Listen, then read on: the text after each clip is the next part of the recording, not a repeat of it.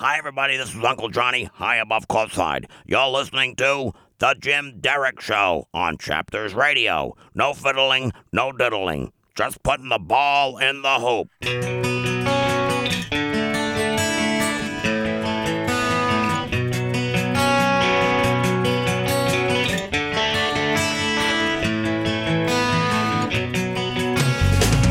My name's Jim Derick, and welcome to another edition of Chapters. On today's program, we're going to take a departure from the serious to have a free-ranging conversation with entertainer, stand-up comedian, and impressionist. Yes, that was his voice as Johnny Most, Michael Petit. Welcome, Michael. Good morning, Jim. Great to be here today. It's New England. It's prime summertime. The Sox are in it. The Sox are hot. The Sox are hot. And we are heading to the Patriots training camp. And this is why we live in New England. We love New England. We love New England. What's not to like? You have a wonderful viewpoint into what's going on in our world. Get us to laugh at what we see, but forget to laugh at the first time we see it, which is what I love about your craft. Well, it's from a stand-up comedy perspective, finding the funny. Yeah. Nobody goes through life laughing all the time, but if you can't laugh, you're just going to get completely crushed. Right. If we can't laugh, we're all in trouble very, very fast. And here's a subject. You brought it up, and I think it's a wonderful subject. What about the sharks in the cave? I mean... Well, this is news. This is news. This is reality. I remember as kids growing up, we would go to South Yarmouth. Yeah, and Yarmouth, sure. We would go down to South Yarmouth. I think it was Hunter's Green was a motel we would stay in as a family. Yeah, and then go to Captain Parker's and get some clam chowder and seafood.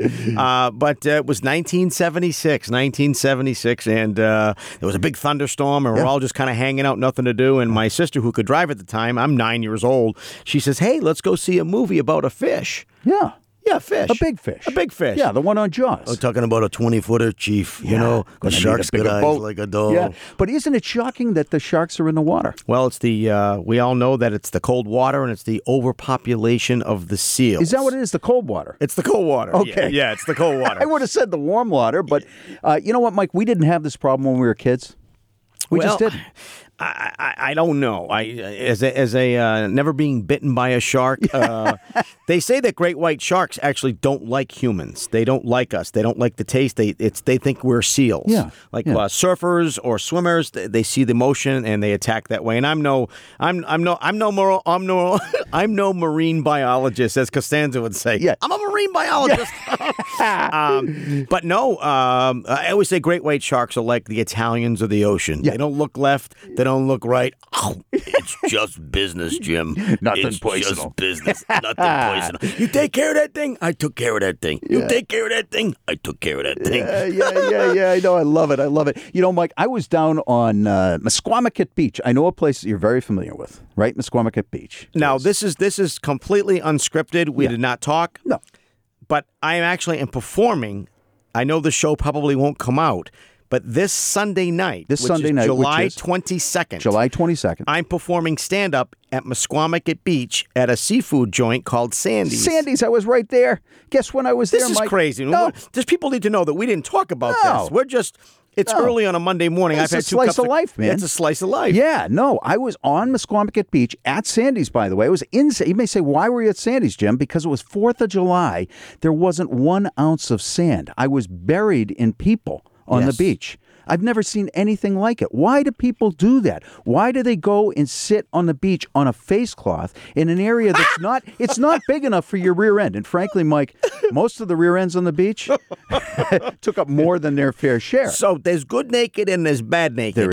There is. I saw it all. But what is it about the human condition? We all get together like ants. These are like ants. They're coming. I don't know where they're coming from. There's miles of traffic. People are sitting there. Kids are throwing up on each other in the car. They're screaming at the old man. They're in line in traffic. They finally make it to the beach, and it's like their mouths drop and their eyes go wide, and it's like this pilgrimage, and they come up over the dunes, and there's no sand to be had, but yet they still sit there. They set up these little tents, right?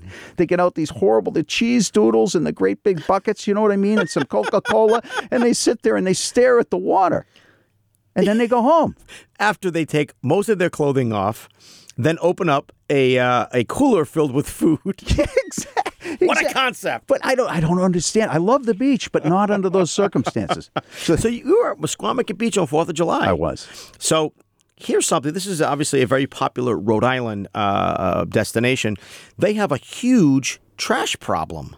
It's a big to-do. I saw a lot of it. Don't forget to laugh. They have a huge trash problem. Yeah. It's something I have the Musquamacket. I like their Facebook page, so I get all their news feeds. Sure. And it's been a big deal where I don't know who it was, but they finally figured it out. They're bringing. They were giving people trash bags, and that means that you have to be responsible and actually pick up your trash, put it in a bag, and take it with you. But people weren't doing that, so they finally somehow rallied up some money and got trash barrels, but a big deal.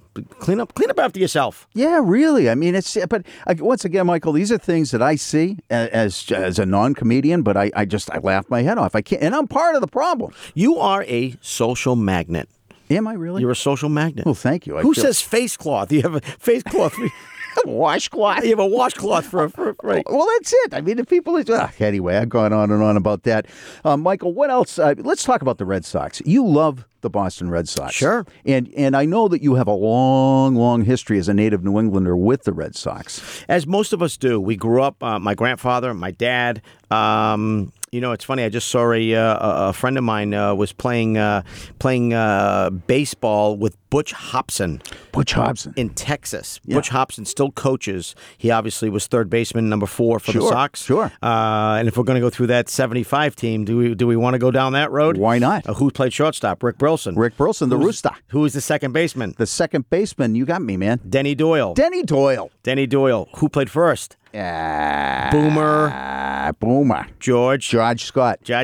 Yeah, with the gold teeth. Who was in left field? Left field, we're going to go with Mike Greenwell. No, before that, in 1975. Go with, what? The captain. Captain Carl Yastrzemski? Who was in center field. Was he in left field? It was either Captain Carl or Jim Rice. Yeah, I was going to say Big Jim Ed. Rice, Freddie Lynn, and to round that out was Dwight Evans in right field. The best right arm, right field arm 24 ever to play. 24. Sure. Who, by the way, looks like he could play today. Yeah, Dewey. Yeah. Dewey Evans. And then, of course, behind was Pudge. Yeah, Pudge. And on the mound was El Tiante. Who I've met before, and just a great guy. What do you think about the Red Sox of today? What do I think about the Red Sox today? It's all about that clubhouse chemistry. We all know in 04 when Nomar was a cancer, and well, it's just and Terry Francona was there, and he's like, I just felt like I had to do what I had to do, and I like a lot of what we're doing right now, but we're gonna go play some ball, and we're gonna win. I gotta go. What do I think about the Red Sox? I think they're young, they're vibrant, they're dynamic, and they're. Are the Red Sox that good, or is the league just not that good? I don't know. It feels a lot like the Dirt Dog team. Yeah. In some ways. Yeah. Feels like the idiots. Yeah, it does. That's it. It feels like the idiots. Yeah. Absolutely. Yeah. And I think Cora has a lot to do with that. The guy's he looks like he's 24 years old. Sure. I think it helps. Sure. I think it helps. I think John Farrell got too fatherly. Yep. And I think that helps. I think the fact that they have J.D. Martinez and Mookie Betts is hitting the ball like crazy. Yeah, it's just insane. Jackie Bradley is showing why we saved him and didn't throw him out with the bathwater. So Bogarts. I think they're the real deal. Sure. And obviously the big 800-pound gorilla in the room, David Price. David Price can't seem to win that big game, and we will find out in late fall, in late September, early fall. They wrap up the season against the Yankees. There's David Price right now. Yeah, there's David Price. Yeah, actually, it's Joe Castiglione. That's Joe Castiglione. Can you believe it? He just called in. I can't believe this. Actually, that was my beautiful girlfriend saying she loves me. And That's Michael's nice. Girlfriend's name is the lovely and talented. The lovely and talented Miss Dina. Yeah. And she a Red Sox fan? She is she's a human fan. That's what she is. She actually is a special needs teacher. I'm a fan. I'm a Dina fan. Yeah, she's a big fan of human people. And we were old high school friends. Just friends in high school, class of 84 in Attleboro. There's another message. Yeah. And basically our lives, our chapters, our paths cross 30 years later. Yeah. And she is just an amazing woman in my life that makes me a better person. So I got to tell you what, that's a great story. It is. To lose touch for 30 years, basically. To come back and say, wait a minute, I remember you. Yeah.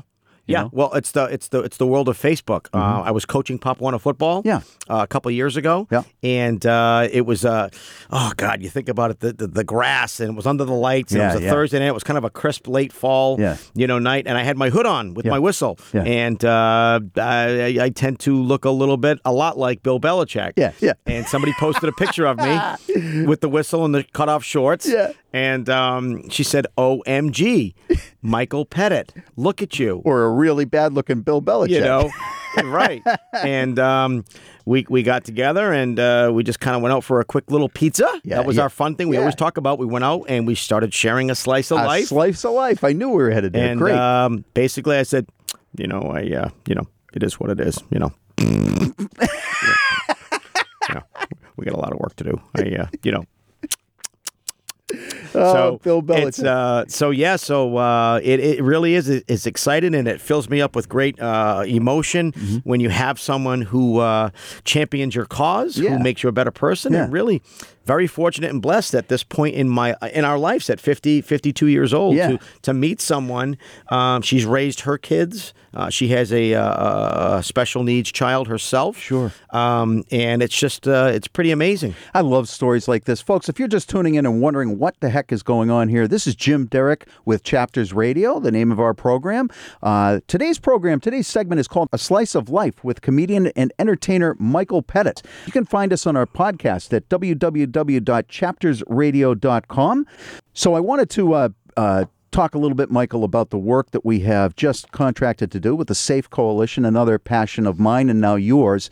I have been involved with the SAFE Coalition, which stands for Support for Addicts and Families Through Empowerment. We have been a nonprofit based out of Franklin here, but representing 8 communities. We have been doing work in the area of prevention, reducing the barriers to treatment, and destigmatization for people that are impacted by our nation's #1 health epidemic.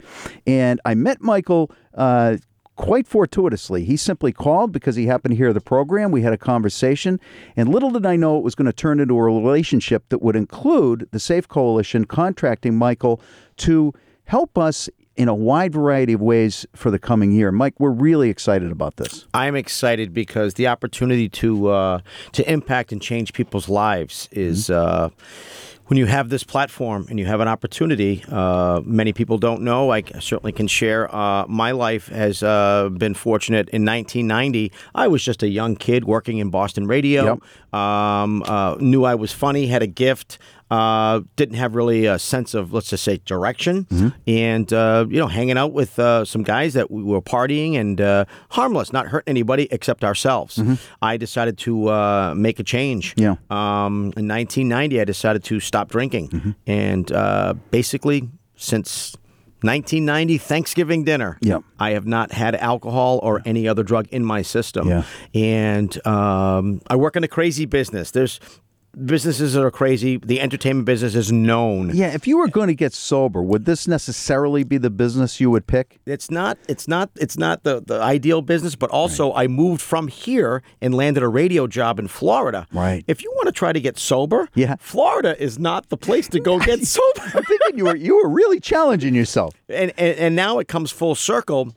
You can find your drug of choice anywhere. You have access. Unfortunately, it's on every corner, and the message needs to be spread and shared to the SAFE Coalition that you have choices to make. Right. And it comes back to the basic textbook from Alcoholics Anonymous: one day at a time, one step at a time, one moment at a time. This is your world, Jim. You are responsible for your world. This is my world. I'm responsible for my world. And when people are being impacted and influenced without any sense of purpose or direction, there's an opportunity to spread a message. I stand in front of people as a living, breathing example. I decided to make a change for myself. And it's not easy for people to do that. Of course not. How I do it, I made a deal with God. And I'm not a very religious person, but I made a deal with God. If I drink and drug, He will take away my gift as an entertainer impressionist. And that scared me because that's my sole purpose. Right. And you've been sober since 1990. And if you want to look up Michael Petit, go to Petit Productions. Petit Productions, P-E-T-I-T Productions.com. There's a bunch of, I'm an impressionist. I'm an entertainer. You'll see videos of me in Las Vegas, on cruise ships, in comedy clubs. I used to tour with Joan River. It's just, it's a 30-year career. You've been very blessed. You have a lot of talent. Fortunate. You've been very blessed. You've worked from cruise ships to Vegas to television to radio. You've done a lot. You've been coast to coast. You're now back home. And this is what I love about your story, Michael, and I frankly I really like about you. You see the value and the connection of storytelling and its value in connecting with people and deflating the balloon, if you will. In this case, it's talking about addiction. It's difficult to talk about, a difficult subject. But the value is in sharing your story openly like you do, and then showing your talent on stage, which is what you'll be doing for us in front of people, all sorts of people that need to hear the message. Really, two things happen. First of all, they're entertained, and when they laugh, I really think people disarm themselves. Sure they do. They make themselves vulnerable, and they make themselves open to hear a message. Secondly, you say, hey, I'm sober. I did it. You can do it too. That's right. That's right. And I think there's a third thing that happens, and that's that a lot of people see, like myself, I'll just speak for myself, they see comedians and they say, man, I wish I could do that. You know, I'm shy, or I don't think I have what it takes. And it seems like just this, most of the time comedians are separated not only by the stage and the chairs, but it's just something that doesn't seem accessible. And what you've said to me and to others is, hey, you know what? Find your talent. Maybe it is comedy. Give it a shot. Maybe it's public speaking. Maybe it's acting. Maybe it's singing. But you've got something in you. Express it. Public speaking is a nightmare for most people, okay? It's almost like engineering for me. That's not what my brother's an accountant. I'm not good with numbers. I just have learned how to command an audience, and it's been 30 years of, they call them hell gigs. Yeah. There's the grind. Yeah. Everything from a bar in Texas with an unruly crowd on a Tuesday night to a cruise ship where there's a captive audience of 500. You just learn a skill set, how to command an audience, how to handle their attention. But public speaking, it instills confidence. Right. How to stand in front of somebody, how to address an audience, how to have your message be heard, your bullet points, your knowledge, where you're going with your message. Public speaking is very, very, very powerful. You look at people like a Tony Robbins or somebody like that. They have a message that they believe in, that their message is empowerment, what you can do to change your life, steps. And the first step is admitting and surrendering and saying, okay, I want to learn this. I want to learn how to stand on stage and hold a microphone. I want to learn how to stand at a podium in front of 300 of my colleagues. So public speaking is very, very important. Even yourself. Sure. I mean, this is something that you do. You sound like a natural. When did we meet? 2 months ago, Jim? We met 2 months ago. We met 2 months ago in a short time. Right now, we have 0 notes in front of us. There's no notes, there's no bullet points, there's no sticky notes, there's no nothing. We're just two guys talking about real life and real causes, which is the SAFE Coalition. Yeah. And, you know, Mike, thank you for that. I know that the industry, your industry right now, and this is the result. I think this is the end result of people engaging in conversation about tough subjects. Let's talk about addiction for a minute. In your industry, let's see, who can I mention? Lenny Clark, Jimmy Tingle. These are local comedians that people would know. And there's brilliant talent. Clean and sober. And doing better than ever. Because but they talk about it. They've been through the crap. Right. And you know why people relate? It's so simple, what we've talked about, Jim. It's life. Right. This is the reality. This is the harsh reality. This is life. We all just want to feel okay. We all have a story to tell. We all have life. We all have plans. Then life happens. Right. People can connect when they see someone on stage bearing their soul completely naked, showing and sharing their story. It's relatable. Yeah. It's relatable. People can identify with it, Jim. That's the real magic. If someone is on stage and just completely sharing their story, shredding, peeling the layers of the onion off on stage, Who are you to? Who is that person to sit in the? You think you have a perfect? No, you don't. You have more issues than. And you know what, Michael? That's exactly. You said something and it tripped my mind. everybody wants to be okay. Sure, we all want to feel okay. I love the fact that you even say that. I mean, because at the end of the day, isn't that the truth? Of course. I just want to be okay. Yeah. And how am I doing? Am I okay? Right. And so we look to others, oftentimes, as a reflection as to how we're doing. Right. Hopefully I don't seed all of my sense of self-worth with somebody else's reaction, because that's often how problems begin. But at the end of the day, that's what we really do. And in your profession, that's what you're doing on a nightly basis, right? And talk to me about, Michael, if you don't mind, talk to me about what happens on those rare nights for you, I'm sure, when you haven't had a great show. It happens. That's the business. Yeah. You can control what you can control. Right. Performing is you don't live and die by one show, one performance. A baseball analogy. Had a bad outing. Get them next time. Yeah. Is it really that easy, though? Because I hear people all the time saying, especially when we go to comedy shows, they say, I could never do that. I mean, what if I bombed? I could never face the audience again. Short memory. Short memory. Short memory. So when you were out there as you weren't a headliner, you weren't even a middle. Nope. You were just starting out with 5 minutes of material. Driving across the country, going to work for next to nothing. Yep.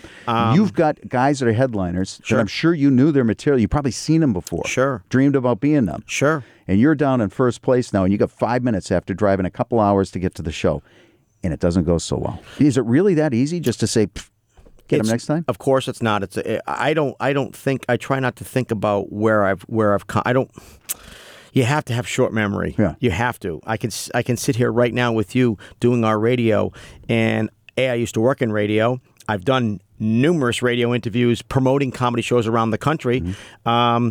I've tested for Saturday Night Live. I've had a contract from L.A. to New York, tested twice, met Lorne Michaels, signed, flew back to L.A. They canceled. Yeah. That happens. Yeah. I was seen so soon. I used to do warm-up for Family Feud. Yeah. Yeah. I used to be the warm-up audience guy on the set. For Family Feud? For Family Feud. When Louis Anderson... Hey, how's it going, Mike? Nice to see you. Come on over. When Louis Anderson used to host it.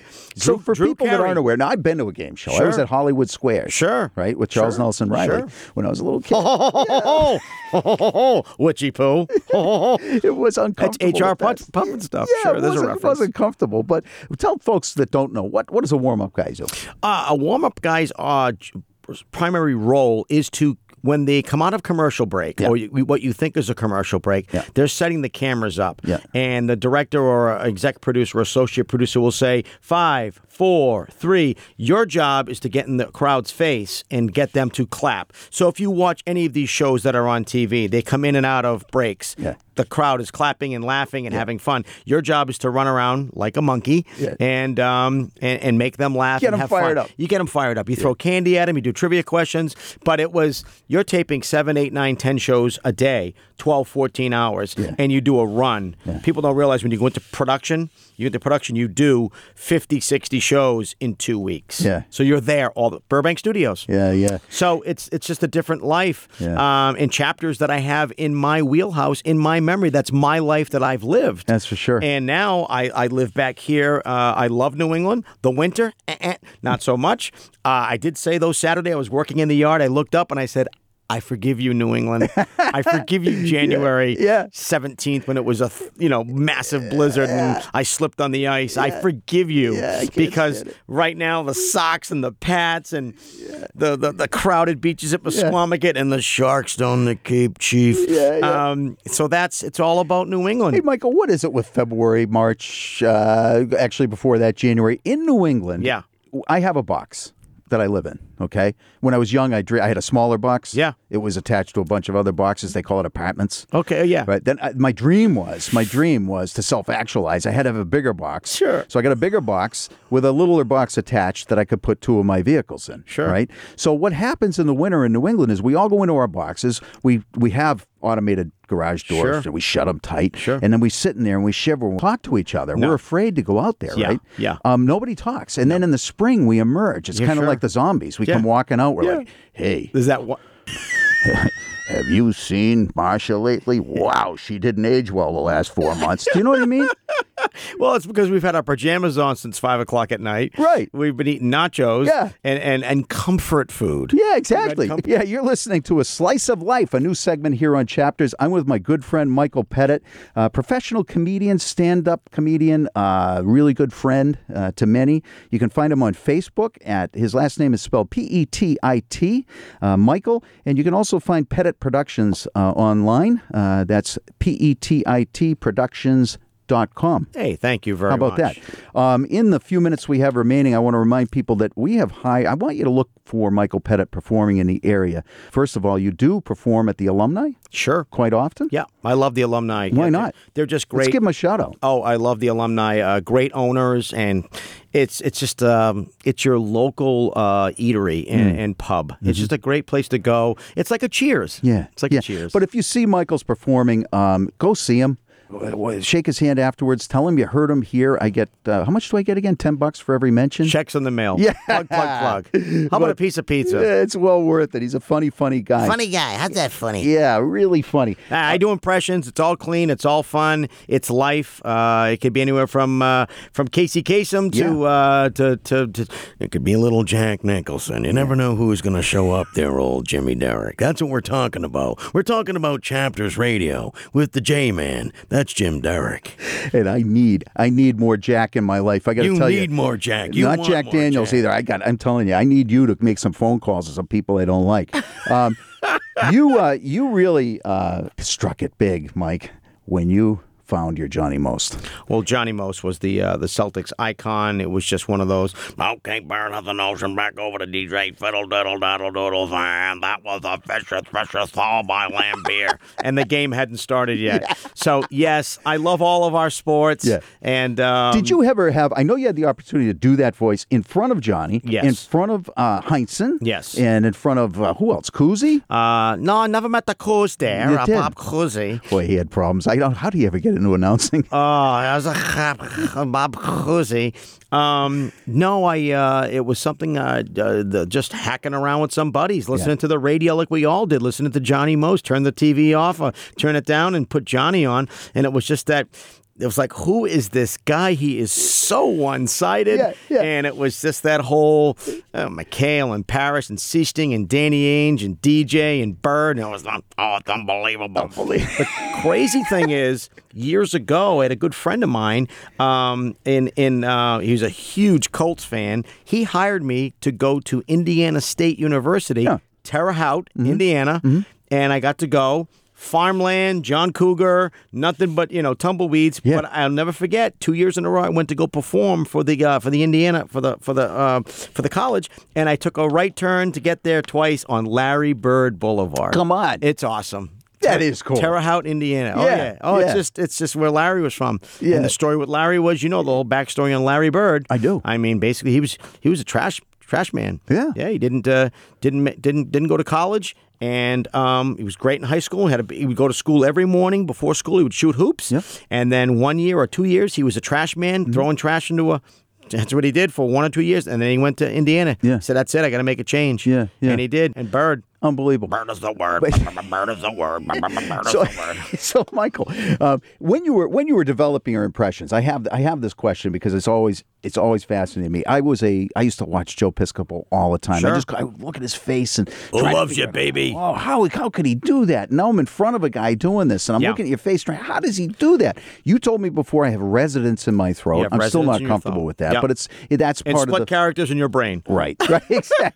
Exactly. But how did you develop your impressions? How did you decide who you'd be good at? It really was one of those things. I think it was really just to make people laugh. Yeah. That was probably the niche as a kid. Your class clown. A class clown to fit in. But I think when I realized at probably 1977, 78 when I saw the movie Rocky, when I had a crush on a girl and I could go, it's very nice, I'd like to meet you later on. That's what I'm talking about, We're here in the Southpaw, Rocky Balboa. You're gonna eat lightning and crap thunder.